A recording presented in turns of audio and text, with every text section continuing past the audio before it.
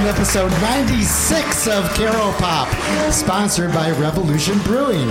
Thank you all so much for coming out on a Monday night to see Michael Shannon. I'm really excited about this. It's been in the works for a long time. He's a movie guy, he's a theater guy, he's a TV guy, he's a music guy, and I want to get straight right at the top some rules of engagement for tonight. So, there's a strike going on right now. There's two strikes going on right now. The writers, I'm a writer, and the actors. And the Screen Actors Guild is on strike. The writers are on strike. And because of the rules of the strike, we cannot talk to Mr. Shannon about, hey, what was it like playing in this movie? Or what was that like? So we're going to talk about acting. We're going to talk about theater. We're going to talk about his new movie, Eric Larue, which he directed, so he could talk about that. But we can't say, hey, I've loved you in blank, talk about what it was like to be on that set. So in a way, we're sort of doing away with all those questions that you probably could see the answers to in other places, and we're going to have to be more creative. So we're just going to go by the rules. I am pro, these guys. I'm pro-union. My wife is in AFTRA. I'm pro-writers. I don't feel like, they should be signing away their rights to have AI create a virtual Michael Shannon and start putting him in movies. So I hope these guys win. I want to do as much as possible. We don't want to get Mike Shannon in trouble. So that's the way it's going to be. I'm going to introduce him now. So if there are any weird pauses in the introduction, you'll know why, all right? Michael Shannon is one of Chicago's treasures, an Oscar and Tony-nominated actor who continues working in his hometown no matter how high his profile rises, which I think is really cool. He co-founded a Red Orchid Theater in Old Town and continues to act and direct there. He'll be appearing in Levy Holloway's Turret next spring. You may have seen him on stage, often in Chicago, sometimes in London, and on and off Broadway. He was in Tracy Letts' Bug and Killer Joe, Martin McDonagh's The Pillow Man, Craig Wright's Mistakes Were Made, which was a one-man show that he just carried totally, Eugene O'Neill's Long Day's Journey into Night, for which he received a Tony nomination as Best Featured Actor in a Play. He debuted on the big screen as the young about-to-get-married guy in... And he turned in standout performances in movies such as... And he was amazing in... And then there was the Best Picture winner. And then there's that really fun mystery one that he was really great in, too. He does so much different stuff. It's just amazing, the resume he has. And you guys know, you've seen him, you're here, you know what he's done. He's had 2 Oscar nominations for, and he watched, the one that won Best Picture. He was at the Old Town Tap, you know about that. All right, so we're going to move on for that part. His TV work includes playing on HBO's... And he starred in the Showtime series, as well as a passionate music fan, Shannon portrayed, the king in that one movie that he didn't sing in, and this country singer that he did sing in and totally moved my heart in, but I can't talk about it. But he did get an Emmy nomination for it, if you want to look that up. He also has sung the songs on this stage of the Modern Lovers, Neil Young, and the Smiths, with Jason Narduzzi in his band. And last night, how many of you guys were at Metro last night? All right. Well, last night, Mike and Jason had a killer band, and they played all of R.E.M's Murmur and Chronic Town and a bunch of other cool songs to mark Murmur's and Metro's 40th anniversary. R.E.M's Mike Mills joined them at the end, sang Harbor Code. We could talk about all those songs and everything they did. He's daring and unpredictable. He is a brilliant artist in so many ways, and we're proud to have him here. Let's welcome Mike Shannon.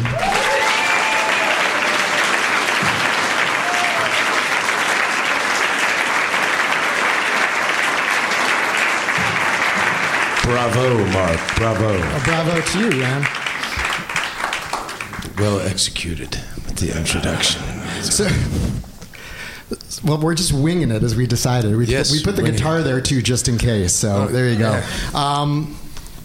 One thing I learned recently was that you, at some point, worked at the Fish Bowl, which was like right across the street from where we are now at Space. And I used to go to the Fish Bowl, and then it was not the Fish Bowl, and then because they had cats and stuff there too. But like, what was going on in your life when you were working at the Fish Bowl? Because this is obviously familiar haunts for you in a different context. Yeah, so I was living in Evanston when I was 16. My father lived here, and I was living with him, and then we decided that wasn't working so well. So I got a little studio apartment on Greenwood in Chicago, and I had to get a job to pay for it. So one of the first places I worked at was the Fish Bowl. But yeah, I was pretty young. Yeah, I think I was 16 when I was working there. Yeah. So that was like a teenage job, not like you working there while you were already acting on stage or anything. Yeah, I hadn't really broken into the scene as of yet. I mean, I had worked. One of the first jobs I had actually was when the Northlight Theater moved into the Coronet Theater. I remember that. On Chicago Avenue. They took that over, and I had a job helping to wire the grid for the lights over the stage, which entailed me in the ceiling. If you've ever been in Coronet Theater, it's pretty high ceiling. And I would go on these tiny I-beams, between which was just plaster Paris and wire mesh. And I would go from the booth to the stage in the ceiling, pulling very heavy cables on my back to wire up the grid so that they could have lights. So that was a fun job. And then once I had managed to put all the wires in the ceiling, they said, well, that was really all we needed you for. So then I had to... that was it? Yeah, I did. There was nothing else. I was like, well, I like to act. And they're like, yeah, that's good luck with that, buddy. Well, and now you're here, and where's the Coronet? Exactly. So there you go. So you lived in Evanston. You went to New Trier for a bit. I think you went to Evanston for a bit. Did you have the acting bug at that time, and were you able to express that in school at all, or was that always something you did after school?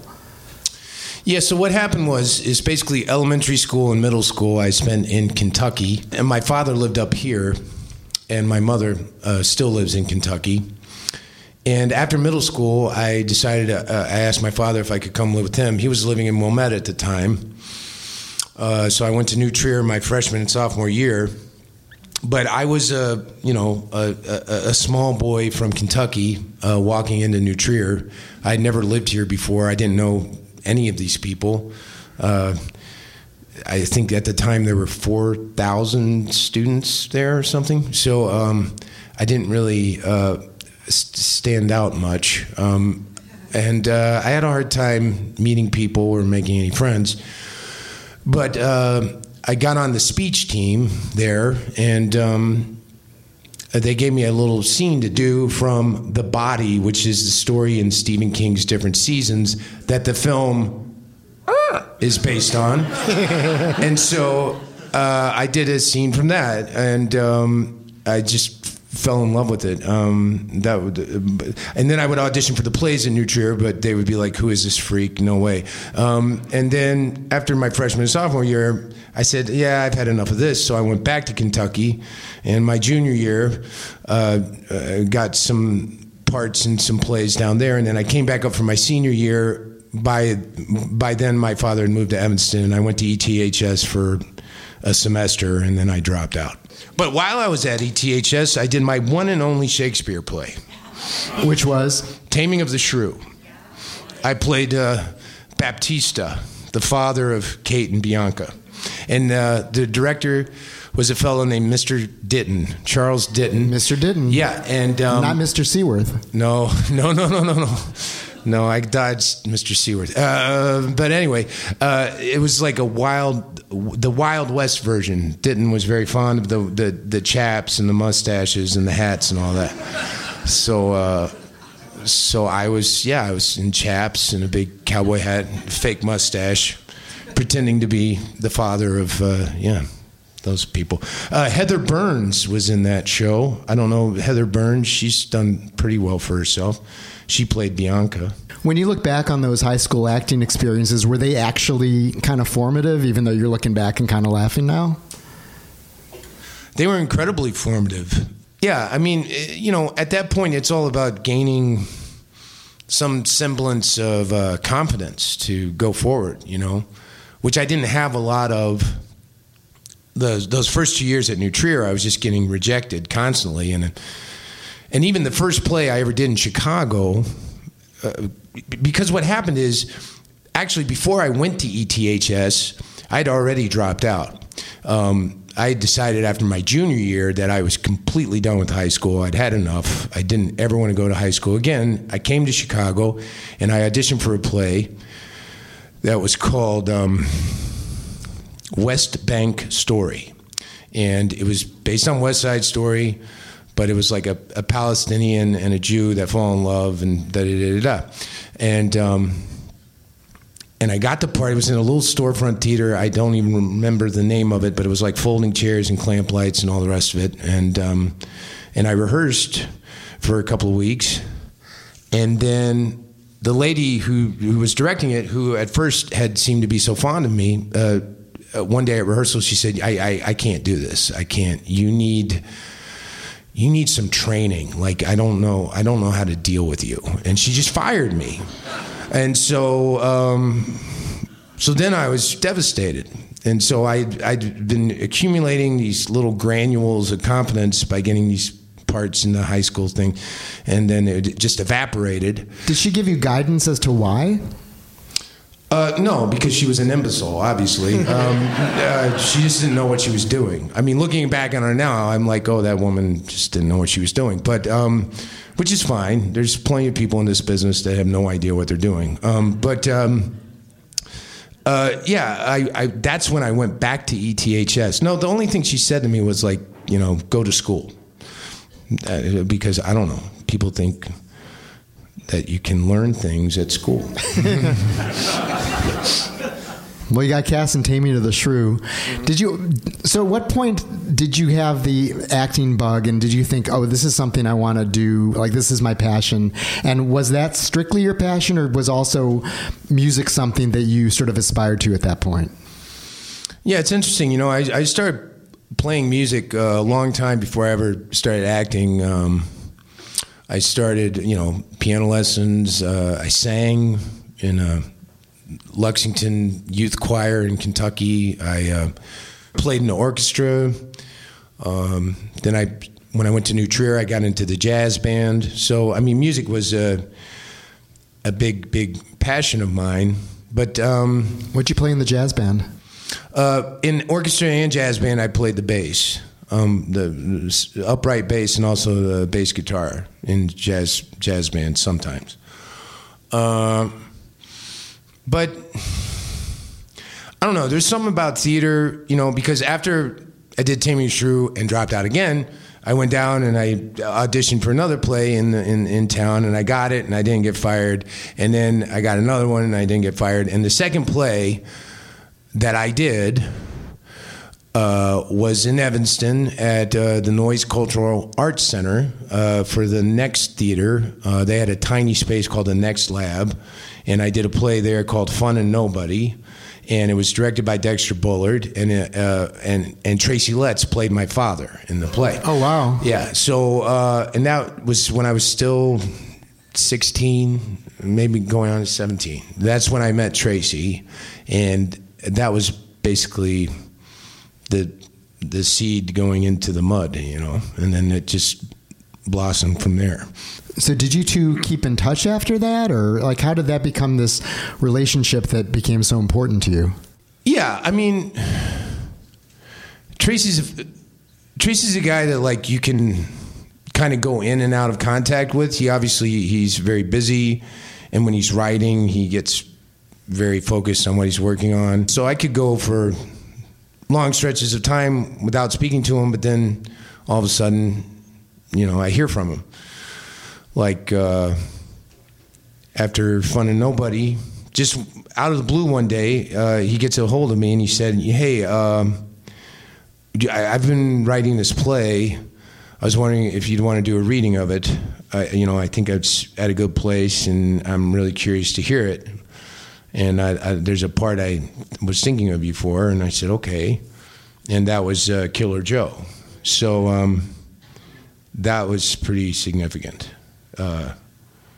And it wasn't like we went out and had coffee every morning or something. I could go, like I said, long periods of time without seeing or speaking to him, but then just out of nowhere, he'd get a hold of me. But you made an impression. He thought of you for that thing he was writing, which was Killer Joe. Yeah. And then Bug also. Yeah, well, Bug came... the world premiere of Bug was in London, actually. It wasn't here in the States. And it was because when we were in London doing Killer Joe, there was a woman named Rose Garnett who ran a little theater in Notting Hill called the Gate Theater. And she saw Killer Joe, I think, a few times. And she got a hold of Tracy and said, I would love if you had another play to produce it at my theater. And so Tracy gave her Bug. Yeah. And you premiered that there.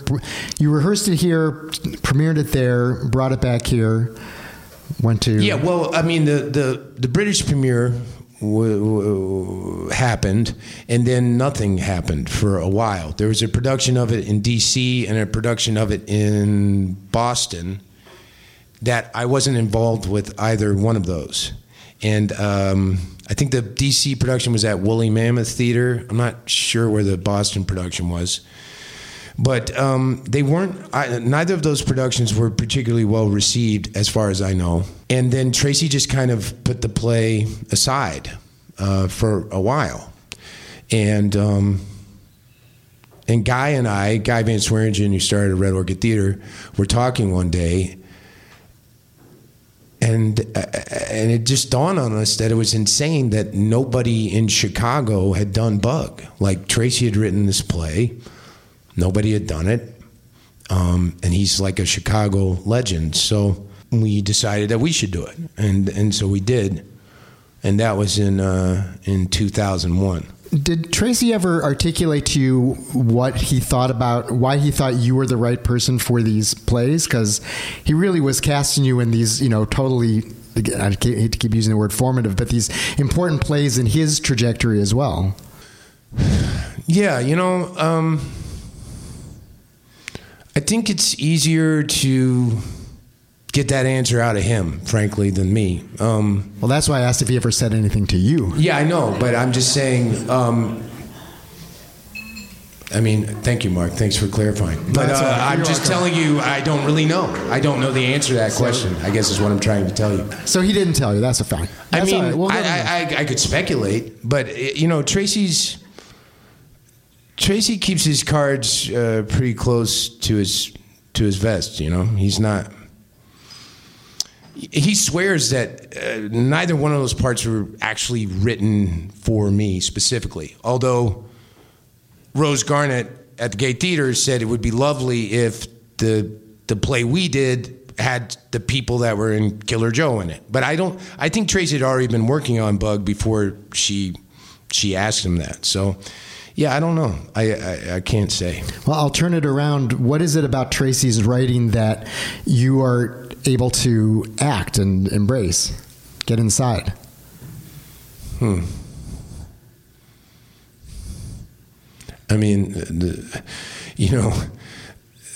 answer to that is quite complicated. There's not like a succinct, snappy answer to it. I guess maybe part of it is that I'm not afraid of anything in terms of like acting. Things that I guess some people might find too dark or disconcerting, or I'll go down into the mine. I don't care. I like it. That's what I like to do. And in Killer Joe, you see, I think, a lot of as much of a kind of pulpy story as it might seem, like a true crime kind of trashy story. I think its genesis or its basis is really like deep family trauma. And it's a nice platform to exercise your demons, I guess. And or deal with things that you maybe just wouldn't have another opportunity to deal with. Because that's the great thing about theater is that in theater, what I realized early on is that you're able to do and say things that in normal life would get you in a lot of trouble, but when you do them on stage, people find them exciting, which is a great paradox of life, is that we love to watch people do naughty things. And I really understand and appreciate that. I think with Bug, I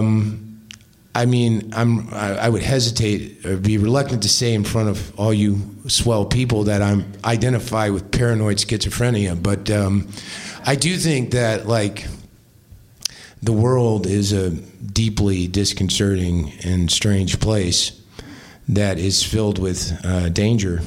So I could identify with that. I also thought, but I think the main reason that I was suitable for Bug is that I think that I understood at the core of it that Bug was really a love story. That's what it was. It wasn't like that these plays, despite, like I say, their sensationalistic elements, are actually very human and humane plays about people's hearts. They're not just meant to shock or provoke or all these things.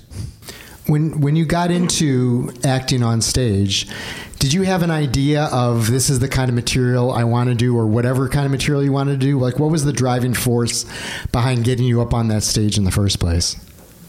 Oh, you just had to open the door and turn on the lights, man. I'd go on stage. I didn't care.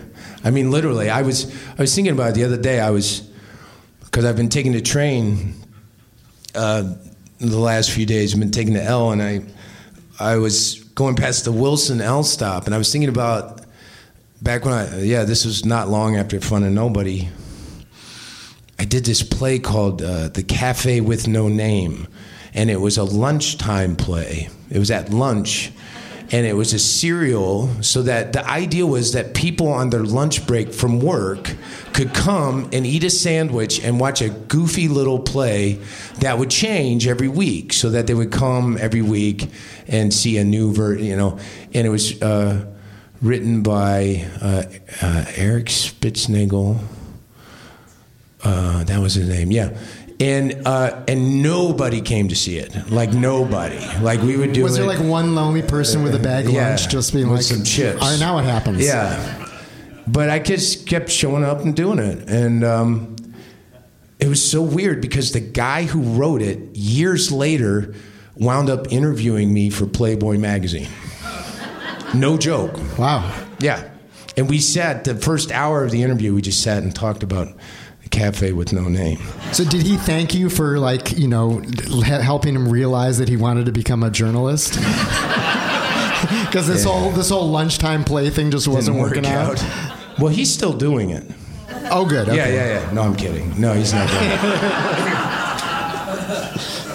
In general, it seems like, this is another broad one, it seems like you're inclined to say yes to a lot of things.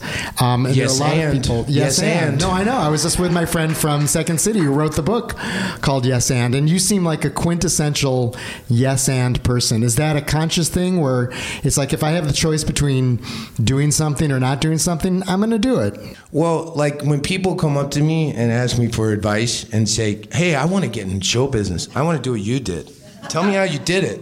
I'd be like, I am absolutely positive you have no interest in doing what I did. You would not last a day. You have no idea how long this took, how slow it was, and how many performances I did for 3 people to get to where I am today. But I can tell you how I did it, but I'm pretty sure you're not going to want to do that. But I think one of the reasons that I'm sitting here doing this podcast right now is that, I was pretty much willing to do anything. I mean, except porn or snuff. Unfortunately, we are not in that category, so we have him with us today. So that's awesome. No, it is, but it's like in certain films that we won't name. I mean, there were filmmakers who sort of took a shot in just sending you material where there was like no money, and you're just like, oh, this just sounds like something I would like to do. And the other sort of calculations or sort of careerist calculations or money calculations a lot of people make, it seems like those are not foremost in your mind. No, I'm not a careerist. I never have been. I've never been even, I mean, I know this can't help but sound disingenuous, but I've never even really been interested in being famous. I don't care. There's a saying that if you want to be an actor, if you think there's anything else that you're remotely equally interested in doing, you should go do that instead. But I'm not. Like, it's the only thing. I mean, I know music, but music falls into the same category, unfortunately. I think it might actually be even more brutally difficult to succeed at than acting is. So, I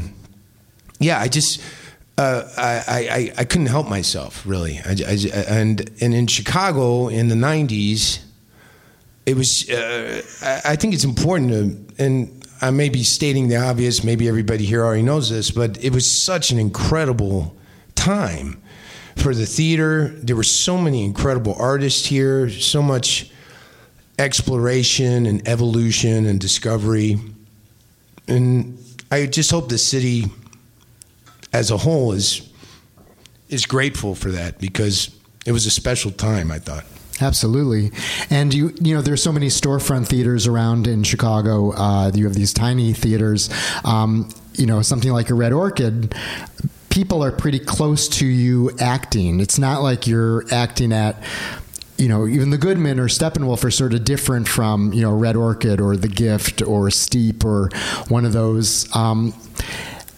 How much did it sort of shape your career that you were working in these small rooms with people up close? I mean, in a sense, I would think that would kind of prepare you for when you're in front of a camera and it's reading your expressions. That's what the people in the theater are doing as well, as opposed to, if you're at the, Nederlander or something, you got to project to the back of that room, and that's just a different beast. Yeah, I mean, there's, whether it's Red Orchid or Next Lab, where I did Fun and Nobody and Killer Joe, or even somewhere like the basement at Cafe Voltaire, where I did a bunch of shows. Right. I really love it because it feels like there's just no difference between the actors and the audience. It's really just like people in a room. And I know there's a kind of this unspoken rule that you let the actors say their lines and you sit there and listen to them, but just the energy of it is it's something very sacred to me. It's like a sacred thing. It's one of the highlights for me of being alive. Did you find that skill and that feeling translated to when you were doing film? Because, again, it's reading your emotions. No, I see what you're saying about proximity and all that, but film's still a very, very different beast, and camera work. Because it's not just about the proximity, it's about film's like, or camera work is it's like surgery. It's kind of tedious and minute and exacting and stressful, and somebody's got to be knocked out, or no, I'm just kidding. It's not as free as theater. You go out and you just and you'll be doing something on camera and you're like, and then cut. All right, go somewhere for an hour and a half. We'll get you when we need you, and it's like. It's quite a tease, yeah. Yeah, I was talking at a Critics Institute workshop a couple weeks ago, and we were talking about the difference between like film and theater when they're sort of having to review these things, and I was talking about performance, and one of them it's an obvious point, and obviously you experience this when you're doing any of this, is that theater, you're watching the performance, and film, you're watching the director's choice of all the takes that the actor did. And so I would think you would feel less in control of film acting, camera work, and I wonder sort of what the percentages of, without naming films, what the percentages of, like, when you see a movie, how much it reflects the way you thought that performance was going to come out. Yeah, I'm never like, I never storm out of the room and throw my hat on the floor and say they got it all wrong. I've developed a very Zen. I mean, I hate it when people say they've developed a Zen, because no, they haven't. Nobody has. But I've developed an attitude where it's like, you know what? You do it, you let it go. It's like a balloon. You let it go, up into the sky it goes. And, whatever they do with it is what they do with it. I mean, the only alternative to that is to go harass them during all of post-production. And having just directed a film, post-production is not like a warm, fuzzy place to go. I have no interest in leaning over people's shoulders and saying, you should really think about this, that, or the other thing. And I do believe that filmmaking is, there's a school of thought where filmmaking is the director's medium, and television is the writer, creator's medium, producer's medium, and theater is the actor's medium. And that's always made a lot of sense to me. And it's not that, you need all of those things to do any of those things, but it just makes sense to me. And if you work with a filmmaker and you don't like the result, that's in a way that's kind of on you, because you need to do your research going into it, and you need to know, not that anybody bats 1,000, but you need to say, well, I'm pretty much in tune with this person's instincts or their vision, or based on what I've seen or whatever, and then you just got to give them permission to do what they want to do. Yeah, Harold Ramis had once told me that a film is actually 3 films. There's the film that you set out to make, the film that you think you're making, and then the film it turns out you made. Yeah. And that was how he experienced it as a filmmaker and a writer. I would imagine maybe you experienced that as an actor, and also now as a director, if that applies as well. Yeah, I mean, there's no doubt that you can be very, very prepared and have a very, clearly thought out vision in your head of something that you want to do.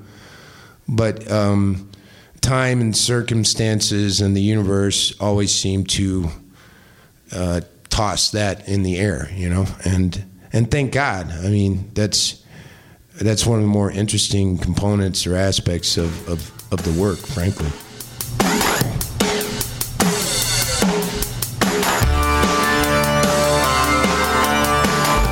Another hero? Yes, you do. If it's a Hero IPA from Revolution Brewing.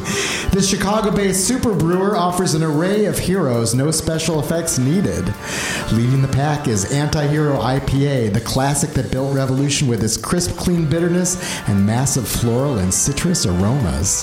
Hazy Hero, Illinois' #1 hazy IPA, boasts a smooth, velvety body and a big fruit-forward flavor.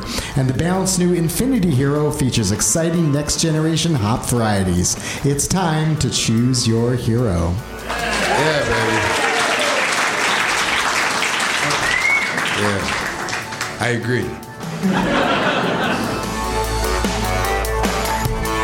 For this movie, Eric Larue, you're working with Brett Neveu, who is the playwright and also the screenwriter.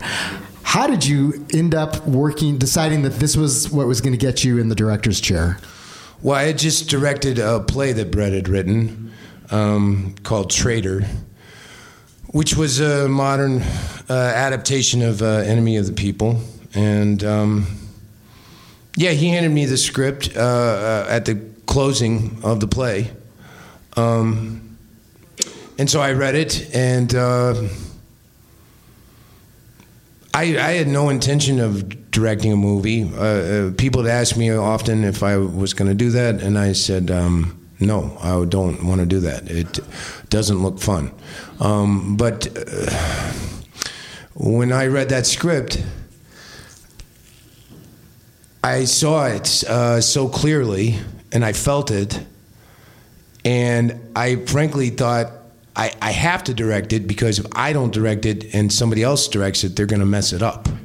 So I'm the only one that can do it, obviously. So that's basically what happened. So is there something in the tone of it that you thought, I'm just going to be able to capture this, or something in the content that you just related to thematically? Yeah, well, I mean, Brett's such an extraordinarily unique writer, and what he does is so complex, and the tone of it is very hard to capture. And I just love Brett. I mean, we've worked together for a long time. I've known him a long time. And I remember when Red Orchid did the play version of Eric Larue back in 2002, and how much that moved me, going to see it multiple times. And yeah, I just feel like it's a story. I mean, I don't want to say too much about it, because I haven't even sold the darn thing yet, so I don't even know if anybody's ever going to see it. But it says a lot of things about America that I find crucially important. Judy Greer plays the mother of, is it a school shooter? Is that? Mm-hmm. Yeah. Eric Larue is a boy who kills 3 of his classmates. And so the movie concerns Eric's parents and how they're dealing with the aftermath of that, and trying to figure out why that might have happened, and why they didn't catch it before it did. Yeah. And what was it about that story that resonated with you?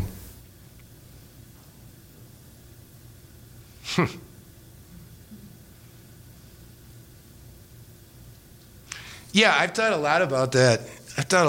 I mean, like I said earlier, it's kind of it's a little bit of a bait and switch, because that is what it's about. It's also about a lot of other things. But when I took a pause there, because I actually, as opposed to just rattling something off, I actually wanted to think for a second and think about that. And what I realized in that little pause that I took is that I thought about myself and how, when I was a teenager, and the relationship I had with my parents, and how little they seemed to understand me, and how, despite the fact that we were mother, father, and son, we were complete strangers to one another and really had very little connection to one another. And this is something actually that Tracy touches on in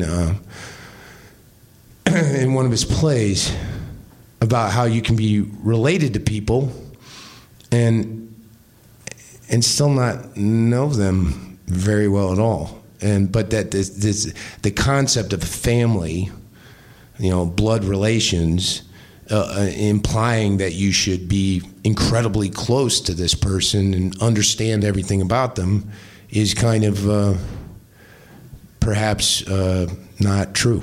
Yeah.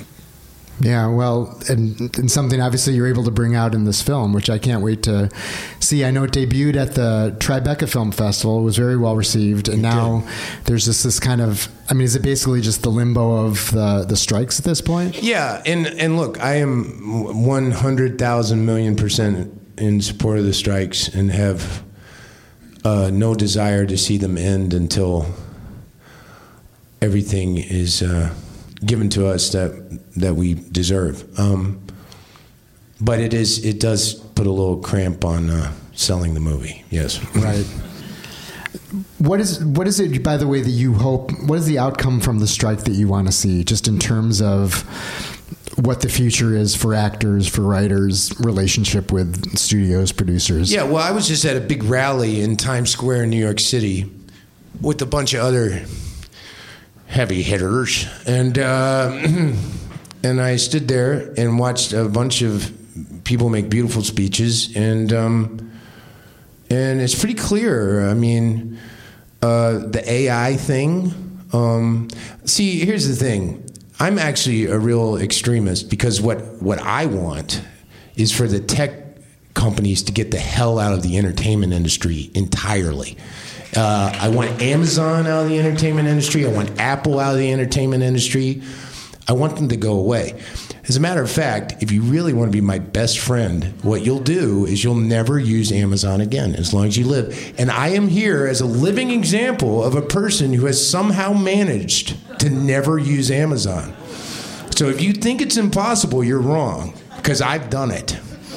Can you keep your stuff off of Prime? Well, I can't control where my stuff gets streamed, but I have told producers time and time and again, I do not want to work for Amazon. I don't want to make movies for Amazon. Now, when I did blah, blah, blah, blah, blah, blah, that was Amazon. And so you can call me a big fat hypocrite if you want, but I didn't know at the time. When we made the movie, it hadn't been purchased yet. So right. And you're not in control of that. I can't control who a producer sells a movie to. But that would be a great thing if the tech companies just got out of the entertainment industry. Now, I know there's no way in hell that that's ever going to happen. But yes, you should not be able. When I was doing, I signed a contract. I can't believe this. There was a clause in the contract that said, we own your image in perpetuity throughout the universe, even in other dimensions. I'm not kidding. That's not a joke. That was in my contract. You know, and now it would say... They own my image in other dimensions. See, now it would say, it wouldn't even say universe, it would say the multiverse, just to sort of cover all of those things. I guess. I don't know. I was like... Wow. I mean, it felt like it should have been written in crayon. I'm like, this isn't serious, right? But it is. It's really serious.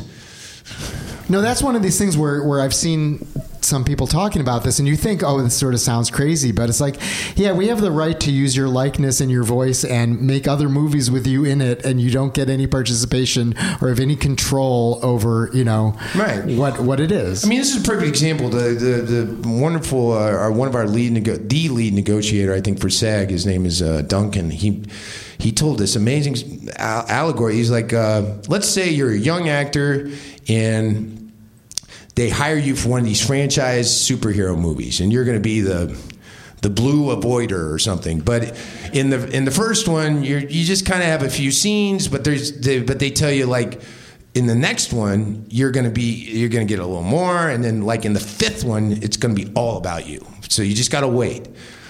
What they can do with AI is you could do the first one and do a couple of scenes, and then they could just lift what you do and then make all the other blue avoider movies without you.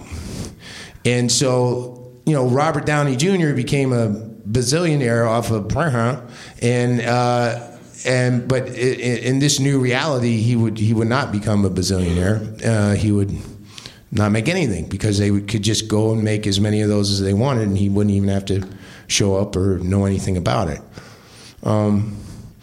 Now, I'm not saying everybody should feel tremendously sorry for people that make millions and millions of dollars off doing ridiculous comic book movies, that they no longer have that opportunity. Maybe that, now that I think about it, may not be such a bad thing. I don't know.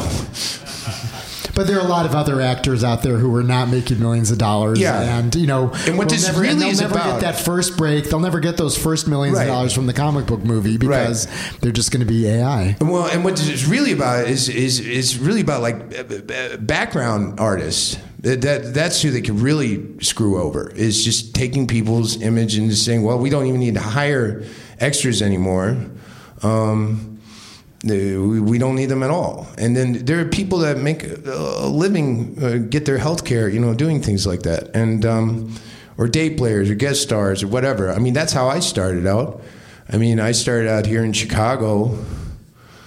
I did so many day player spots, and like sometimes people are like, your IMDb page has so many credits on it. I'm like, yeah, about 40 of those is me like showing up and being like, hey, watch out, or give me the crack, it's like,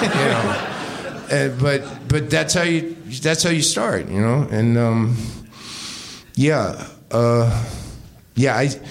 I think we're gonna bend them to our will, I think. It seems like one of those things that you say it out loud to people and they'd be like, well, of course you're right. And then it's just sort of the will of the big companies to say, no, we're going to actually push this ridiculous thing even though everyone thinks it's wrong. And that's sort of where we are as a culture right now, where it's like wait a minute, we brought the ridiculous thing to light. Why doesn't the ridiculous thing go away? Well, I think what's heartening to me is it's not just in my industry. There's so many. There's kind of a groundswell mass feeling of we're just when you look at the poor UPS workers or like trying to get air conditioning in their trucks or nurses or teachers. I mean, you just see all over the place like this isn't right. And I think if we all, anytime we see any of these groups engaged in this kind of struggle, if we all support them and if each of these groups supports one another, I mean, one of the most beautiful things when I was at Times Square is as great as all the speeches were all the trucks going by and just honking their horns. And there was one guy who literally just kept driving around and driving past us, and he had this massive semi, just this really big horn, and just like. And that's hard to do in Times Square. Yeah. But he was so into it, and I just think I think there's at the end of the day there's more of us than them. They're outnumbered. So let's, yeah. And I have seen some talk about the possibility of, well, we could still make movies and just distribute them ourselves. Well, that's what I like about this whole waiver thing that's happening with SAG. It's so amazing is that SAG is actually allowing certain independent productions to take place, and they get a waiver. But in order to get that waiver, they have to sign an agreement that is basically what SAG is asking for. So if the movie gets made and somebody buys it, they have to agree to all these provisions. That is exactly why SAG's on strike right now. So it's like you could really see a throwback to like earlier in the independent era. I wouldn't mind it at all if we could just stay on strike and create a whole different industry that's just small independent films. I mean, that'd be a lot more interesting than such and so and blah blah that's playing right now. Right. So I want to ask you about last night, and then I'm going to take questions from you all out there because I know you have some. So last night you played R.E.M. songs with Jason Narducy and Mike Mills at the end, and a lot of other cool, wonderful musicians. Coming off that at the end, how did you feel compared to how you feel coming off of like an intense theater performance? Is it a similar adrenaline, or is it just much more, aside from being more hoarse? I had a lot of feelings. I mean, I was incredibly, profoundly filled with joy that I got to play with such an incredible, spectacular band. All of those musicians worked so hard, and we played a lot of songs. You did. And thanks. They learned all those songs, and those are not easy songs to play. It's not easy to play guitar like Peter Buck or bass like Mike Mills. And then when you're the bass player, he literally had Mike Mills standing in front of him on stage. I'd be a little nervous. So, I was also still on cloud nine about that. I remember the first time he walked on stage, it was strange. I didn't know that Mike was up there. And the crowd just started cheering, and I thought, man, I'm killing it. They're into this, baby. And then it started to seem a little weird. I was like, now wait a minute. This isn't the right part in the song for people to get all excited. And then I looked to my right, and I'm like, hey, dumbass, look, there's Mike Mills. That's why everybody's so excited. I wondered who was singing those Mike Mills harmonies on Harbor Coat. Oh, yeah, that was something. Boy, oh boy, oh boy. So did you not know he was coming on stage? No, what happened was he's friends with Jason. He actually, I believe, I'm not getting this wrong, played bass for Jason once. I think it was the second Split single album. Yeah. Jason, when we were putting the show together, Jason reached out to him and he said, "Look, man, I'm going to be on vacation. I don't think it's a good time, but I think Shanahan, Joe Shanahan from Metro, applied a little pressure, and then a woman who used to be a manager at Metro and also used to, I think, work at the 40 Watt Club in Athens." She said, "Come on, Mike, I'll get you a ticket." And so he showed up. He literally showed up right before the show, and he was at the airport. He was having trouble with his luggage. He texted Jason. He's like, I'm having trouble with my luggage.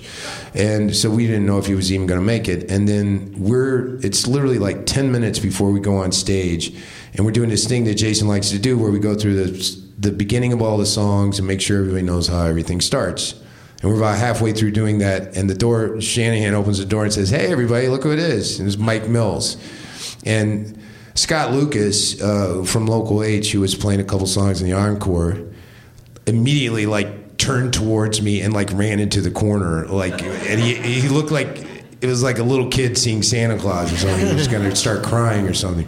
And Jason said, "You want to come up?" And he's like, "No, you've been working so hard, and I'm just here to support, and I don't want to, hog the stage or whatever." And so Jason was like, "Okay, well, I hope you enjoy it." And then next thing you know, he's up there. But it was beautiful about the way he participated because he really didn't step on anybody's toes. He didn't come up and grab an instrument or something. He just he joined in a way that was very harmonious, no pun intended, and didn't steal the spotlight really. He was just having fun. Did you have a moment of, holy crap, I'm singing with Mike Mills? Uh-huh.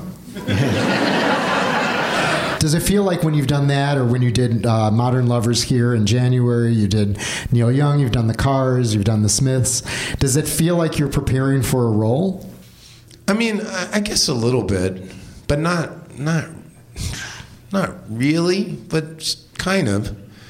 I mean, because in a way, yeah, they're all characters. I mean, that's one of the main reasons I think that they have staying power is they really are distinctive characters. I mean, there's no one else like Michael Stipe. There's no one else like Morrissey or Neil Young. They're iconic, and part of that, in addition to their extraordinary musicianship and their gifts with songwriting and whatnot, is their persona. Yeah, not that I'm a dead ringer for any of these people, but I think about it. Yeah, I think about it.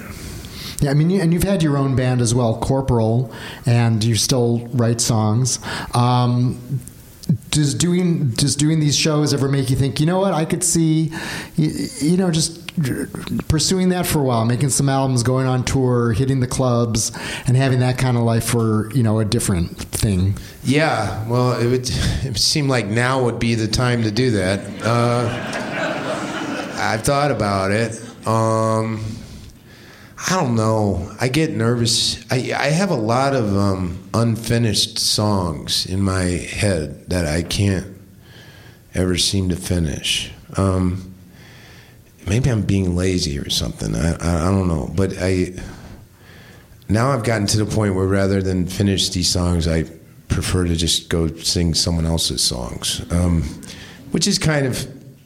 There's something kind of lame about that, I guess. I should really kick my own butt and do another record or something. I guess part of it, maybe, if I'm being brutally honest, is that I put a lot into the first record I made, and I don't really think anybody gave a flying rat's ass. So I maybe got a little discouraged by that because, yeah, come on. I still have boxes of the CDs in my closet. I'm like... I should make a suit out of these or something. We need a merch table. Yeah, right. Well, over your left shoulder is what I'm going to refer to as Chekhov's guitar, which is we put it there in the first act. It has to go off in the third act. Right. Do you want to play it? You want to play something? Yeah. Say something? Play one of those look at that. finished songs? God bless you. It's hard because a lot of the songs are better with more people than just me. I'm not like Dylan or something. But I did write this one song about a guy I knew here in Chicago named Ben Byer. Does that name ring a bell to anybody? Ben Byer was an actor, and he lived here, and a writer. And he was a poker player. And I was in a poker game that Tracy Letts played in a lot, and some other people, an actor named Troy West, maybe some people know him. And Ben played in this game. And Ben was an amazing poker player, and he always won when he came. And he had this big shit-eating grin every time. He'd win, and he'd smile, and then he'd leave. And then one day Ben got diagnosed with ALS, and me and a lot of other people in the theater community watched him die. So when I was making the first record that I made, the only record I made, I wrote a song about him, and that's what popped in my head when you asked me if I'd play a song. So I'll do that.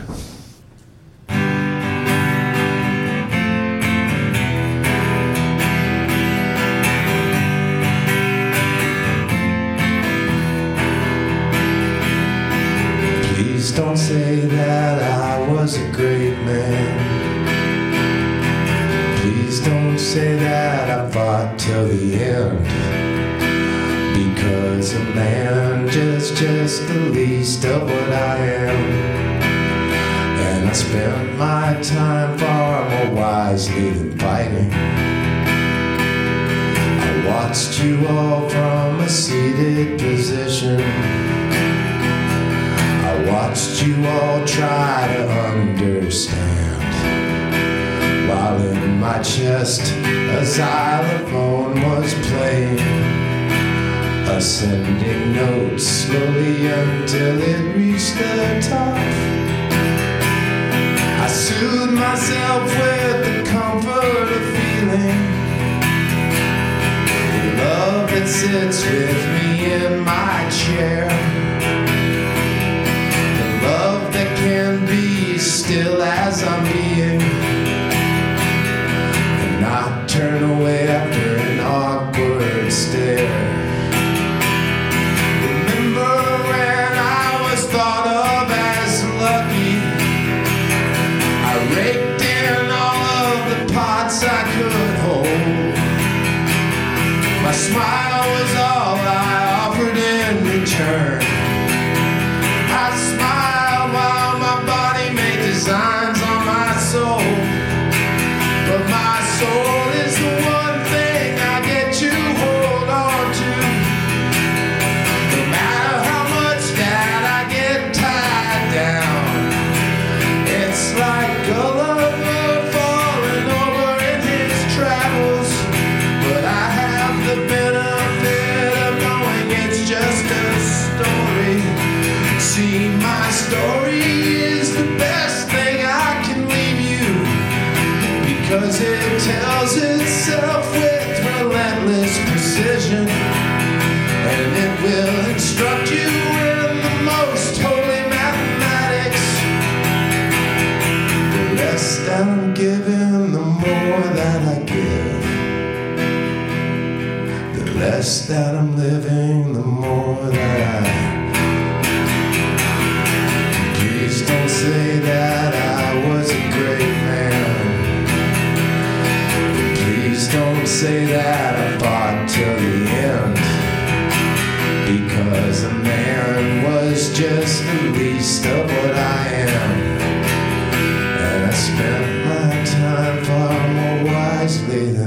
darling.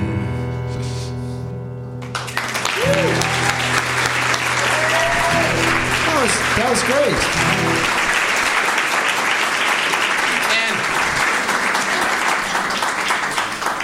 Do you write on the guitar and then sort of sing along? Do you come up with lyrics first, music first? How do you do this? I write on, well, I do it both ways. Sometimes I'll come up with chords and then put some words on them.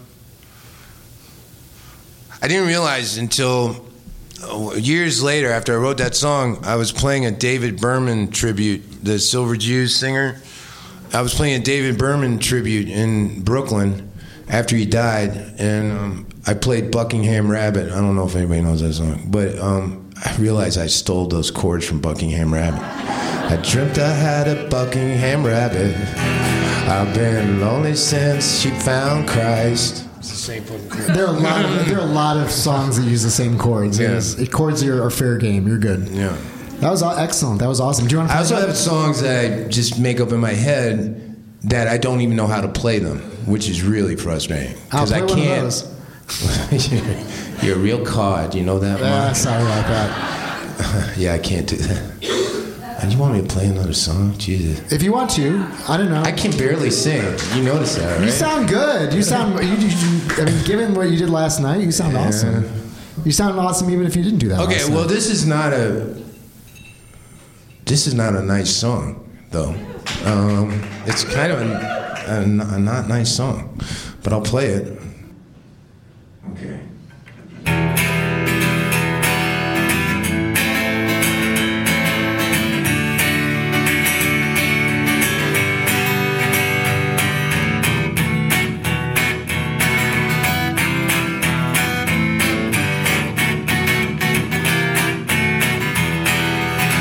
What does it take? Who do I give it to? And if it breaks, will they get something new? Or are they stuck with it? And tell me, am I just stuck with you? Or do I get to choose?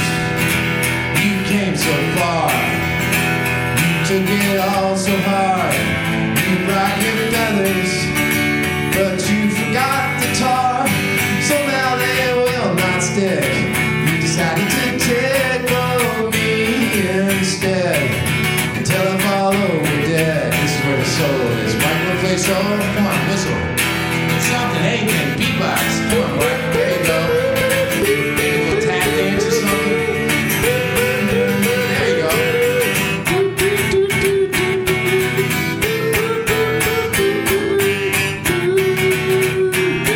Here's here from Mark Carroll. This struggle mounts. This struggle rides away. This struggle counts. The seconds in a day. It has occurred to us, but the struggle's the only one I knew could ever follow through. So what does it take? Who do I give it to? And if it breaks, will they get something new? Or are they stuck with it? And tell me, am I just stuck with? I just stuck with you? Or do I get to choose?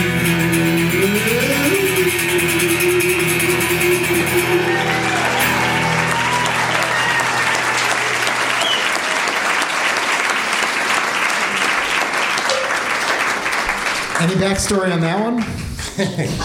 I'll leave that up to the imagination. Well, that was awesome. I want to bring up some people who want to ask questions in case any of you have anything you want to ask Mr. Shannon. Hey, Mike. Hey there. Had a great time at Metro last night. Thanks for coming. It was a blast. Thank you. I got a music question and a movies question. Okay. Now, you've done a lot of albums live. A lot of them are kind of like, you know, deep cuts, like, you know, Zuma. Yep. Do you have any other, like, bucket list albums you and Jason got planned? Like, one day we got to do this? I want to do more songs about buildings and food. But I feel like I'd really have to play guitar if I did that. because I think that's like Byrne with that guitar in his hands. I don't think I could do that without a guitar. Yeah. Like he's such an amazing rhythm guitar player, but I can't play like him, so I don't know. I'd have to work really hard at that.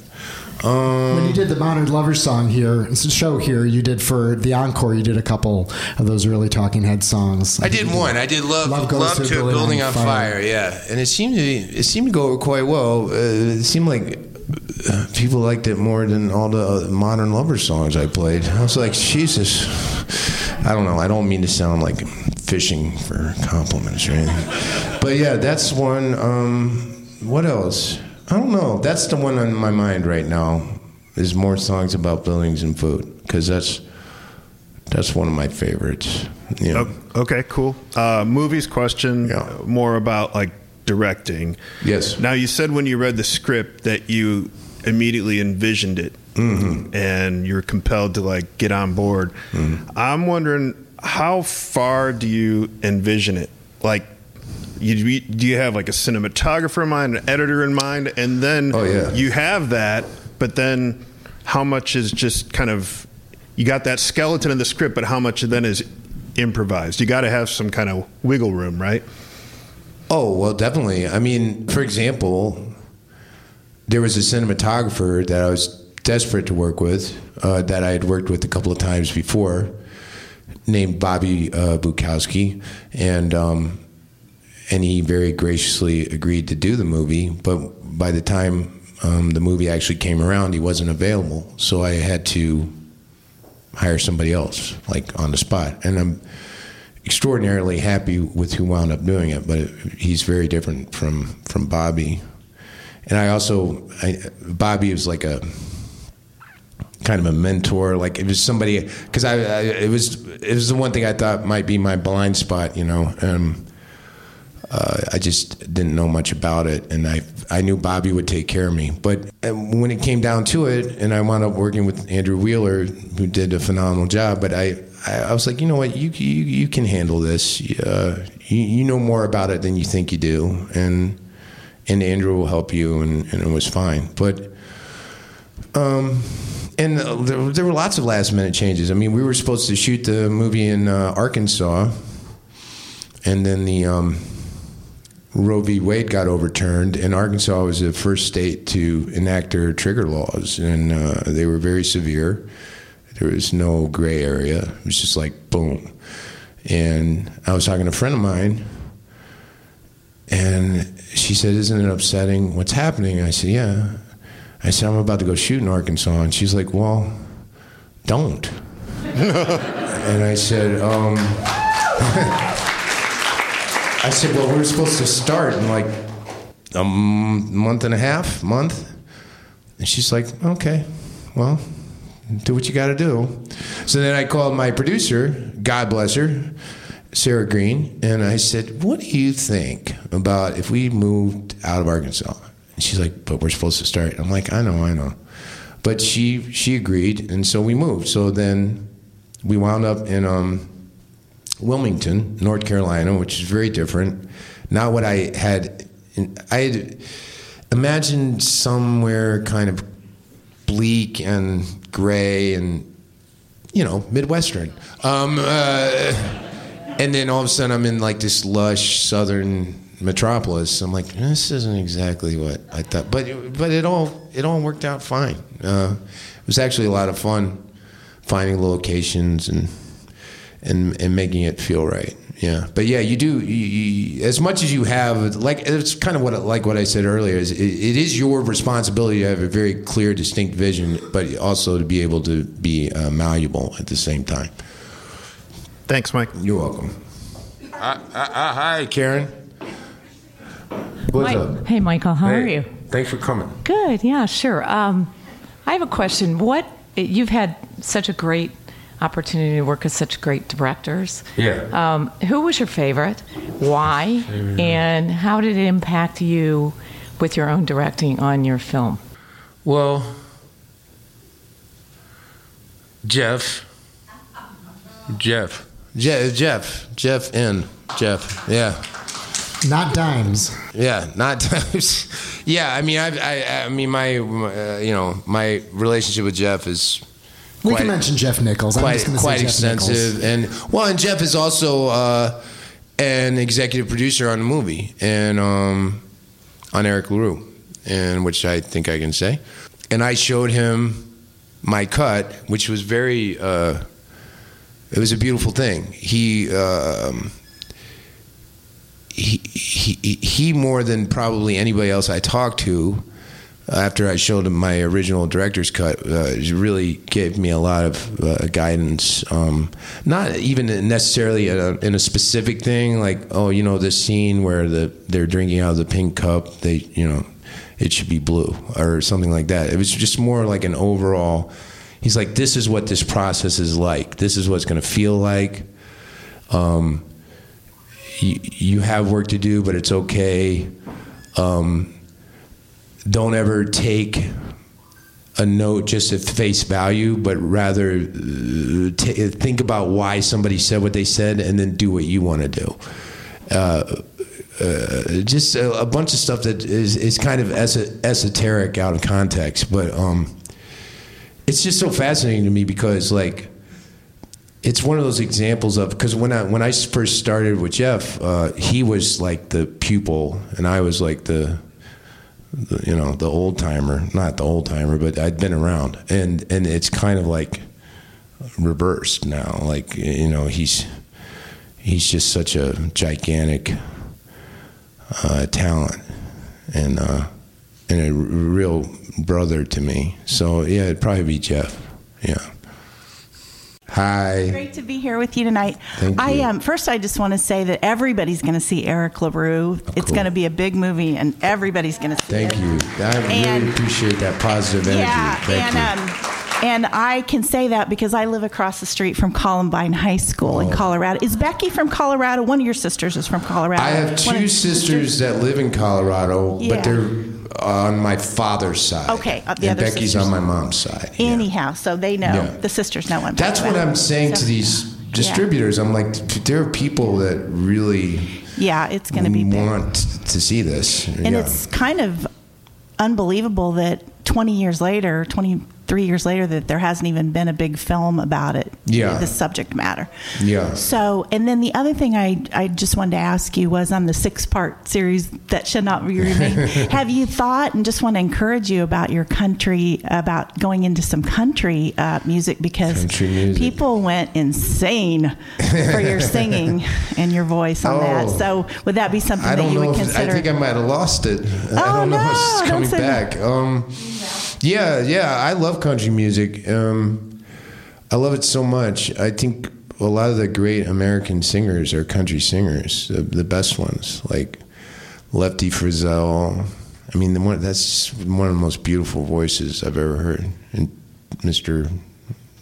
J, and Roy Acuff and Hank Williams, and I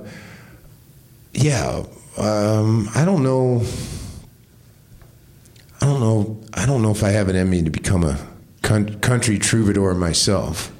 I might be a little late on life's highway for that, but I'll consider it. I'll keep.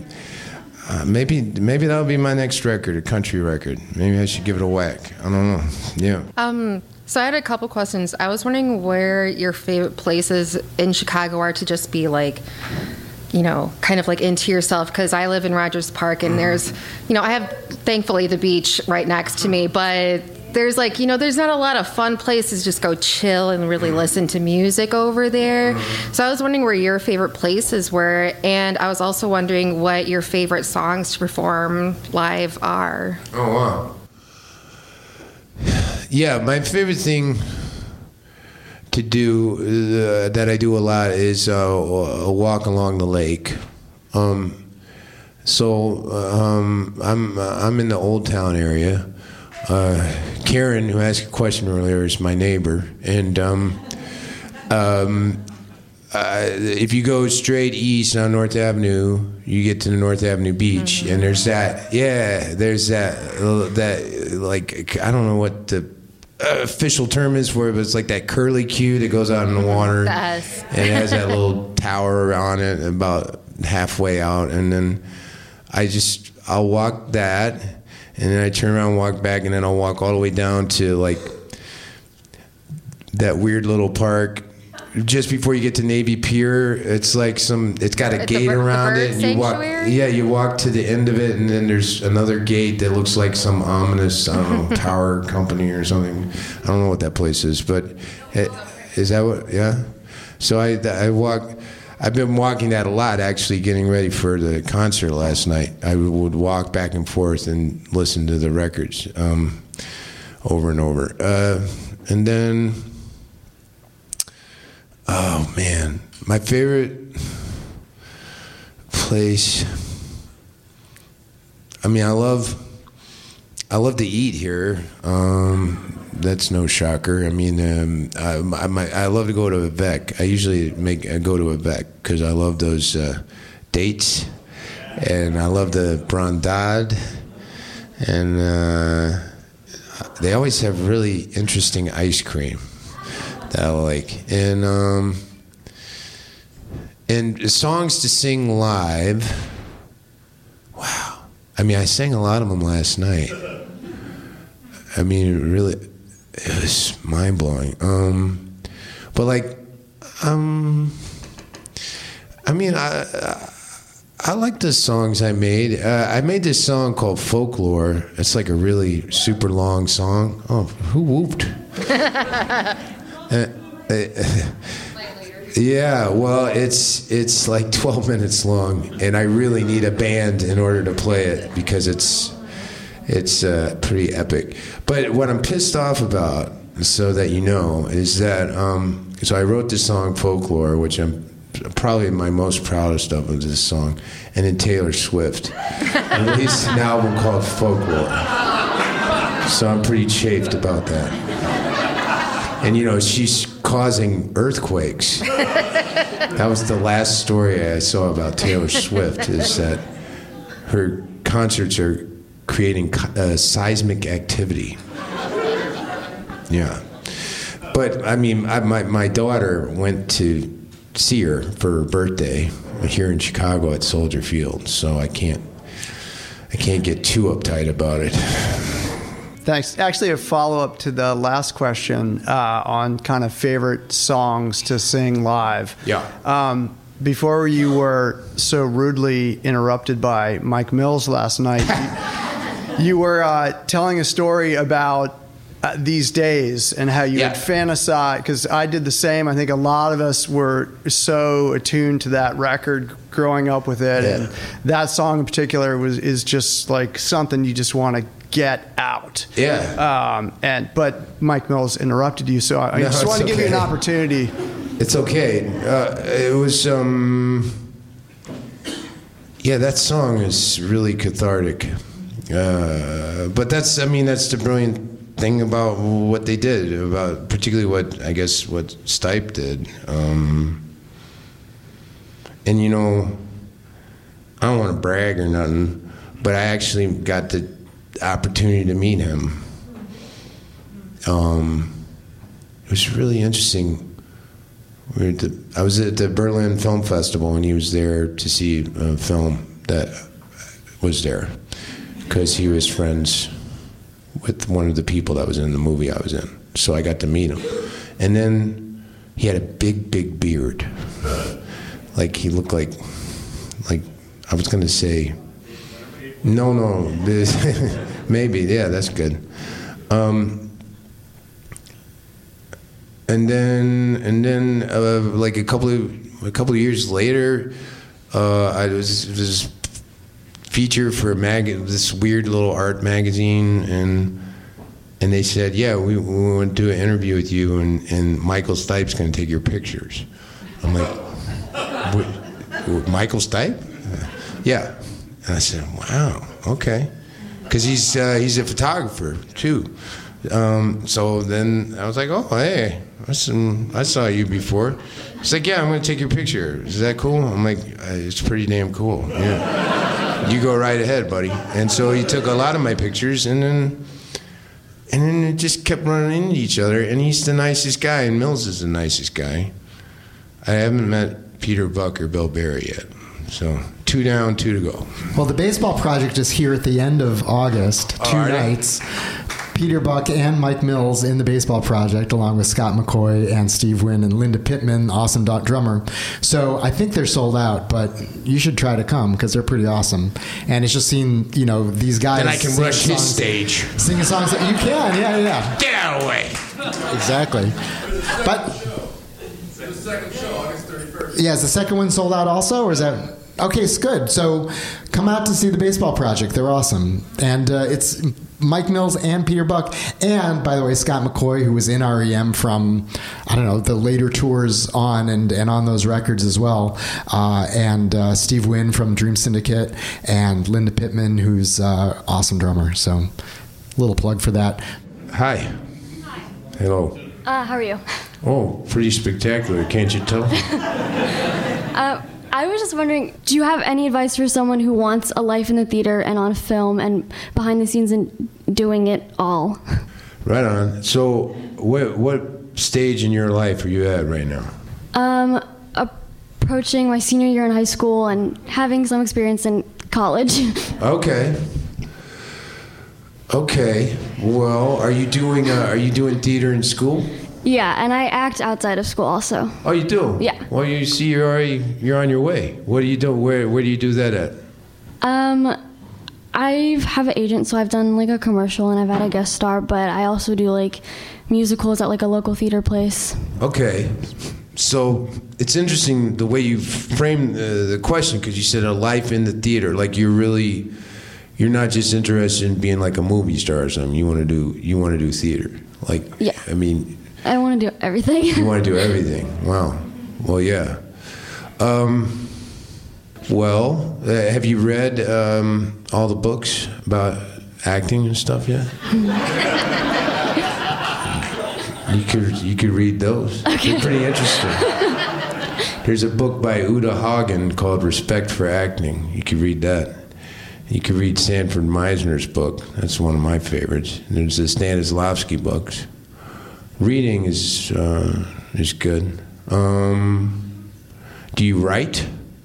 I try to, yeah. Yeah. If you can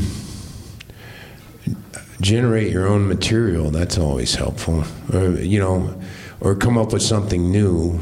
That was what worked for me is because you can do an amazing production of All My Sons or whatever, but everybody's already seen it. But if you can actually make something that nobody's seen before that's yours, then that's a way to get some ownership of what you're doing. Yeah, it's kind of like what I said earlier. It's really about finding a way to enjoy doing it, no matter how hard the world insists on making it unenjoyable, if that makes any sense. I used to do plays, and I remember I was doing this play, Hurlyburly. It was in down by where the Blommer's chocolate factory is. Yeah, there was this little theater called Pillar Studio, and they had rented out a loft in this building. And we were doing Hurlyburly, which is a gigantic 3-act play that goes on forever. And it had 4 guys and 3 women. So it's a cast of 7. And it's a big deal to do this play. It's very taxing. And one night, 2 people showed up to see it. And everyone else in the cast was like, let's invite them to another performance on the house and let's all go get drunk. And I said, no, we're doing the play. And they all got mad at me. And I said, look, do you think that any one of you actually has figured out how to do this play yet? That you figured out everything about this play? Don't you understand what an amazing opportunity it is to do this?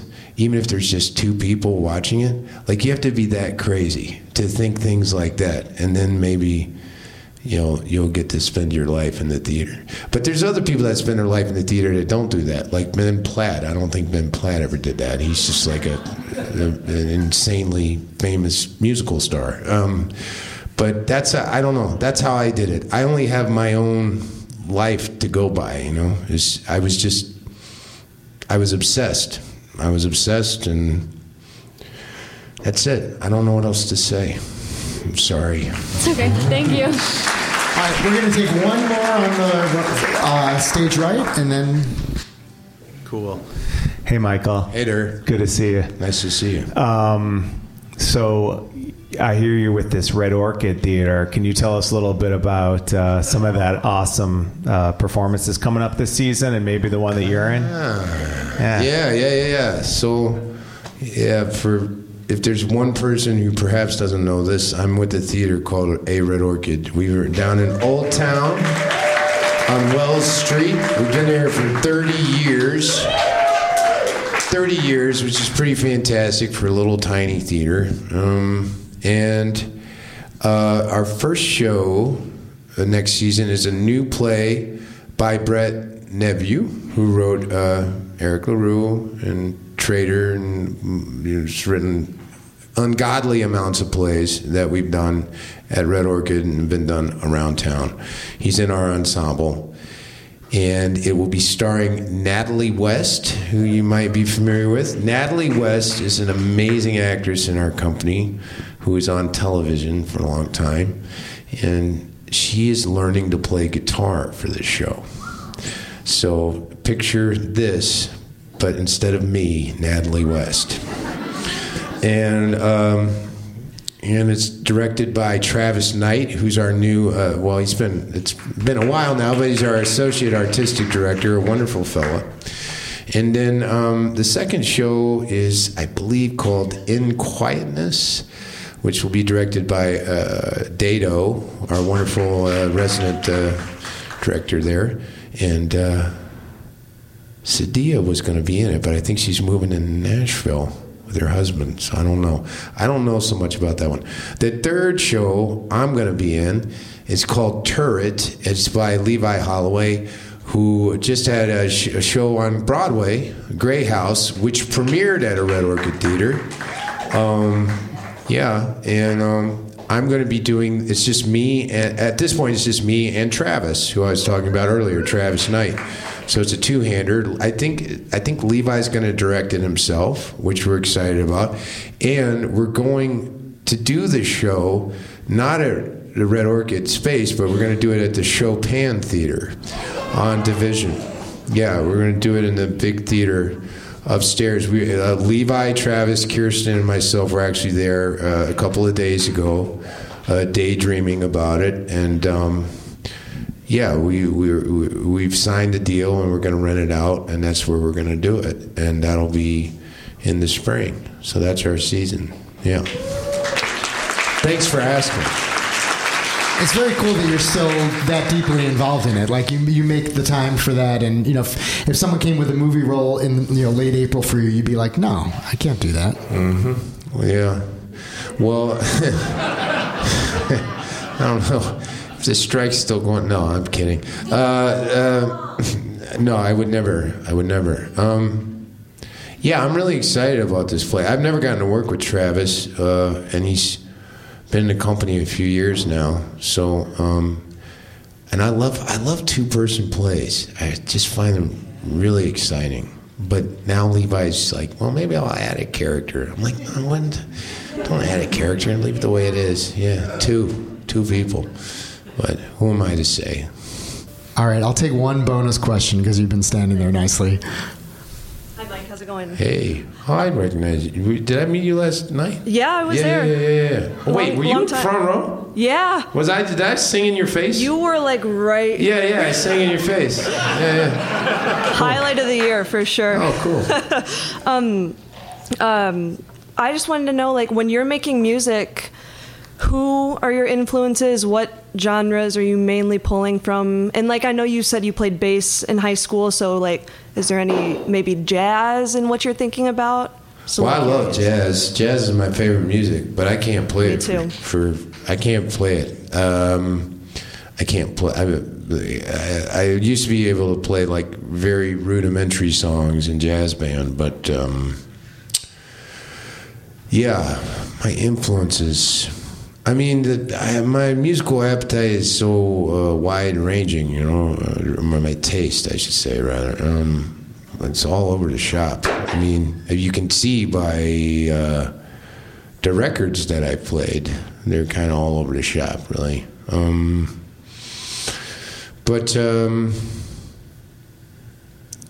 Yeah, I think my favorite artist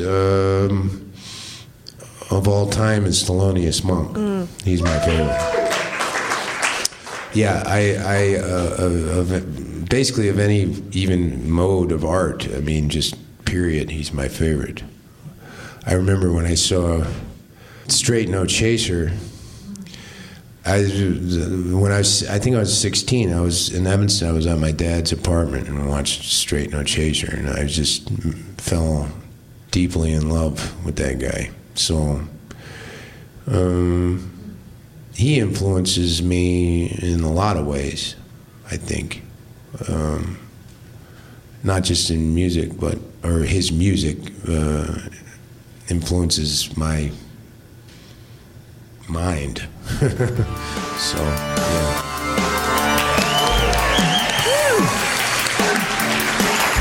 Michael Shannon, everybody. Thank you so much. This was fantastic. Thanks, Mark. Thanks, Thank everybody. you so much Thanks for to coming. Space, which is my favorite place. Thanks so much to the bar staff, the box office staff. Hope you all tip them well. Thanks to Chris Swake, my producer, Dan Glomsky, who does a fantastic job with sound here. Thank you to Tess Huppengarner, who was in charge of the back of the house. Rosemary Anguiano, who did a lot of the work setting this up, as well as Davis Inman. Space is a fantastic place. Please listen to Carol Pop on Apple Podcasts or Spotify or carolpop.com. Thanks for being here, and appreciate you all. Thank you so much.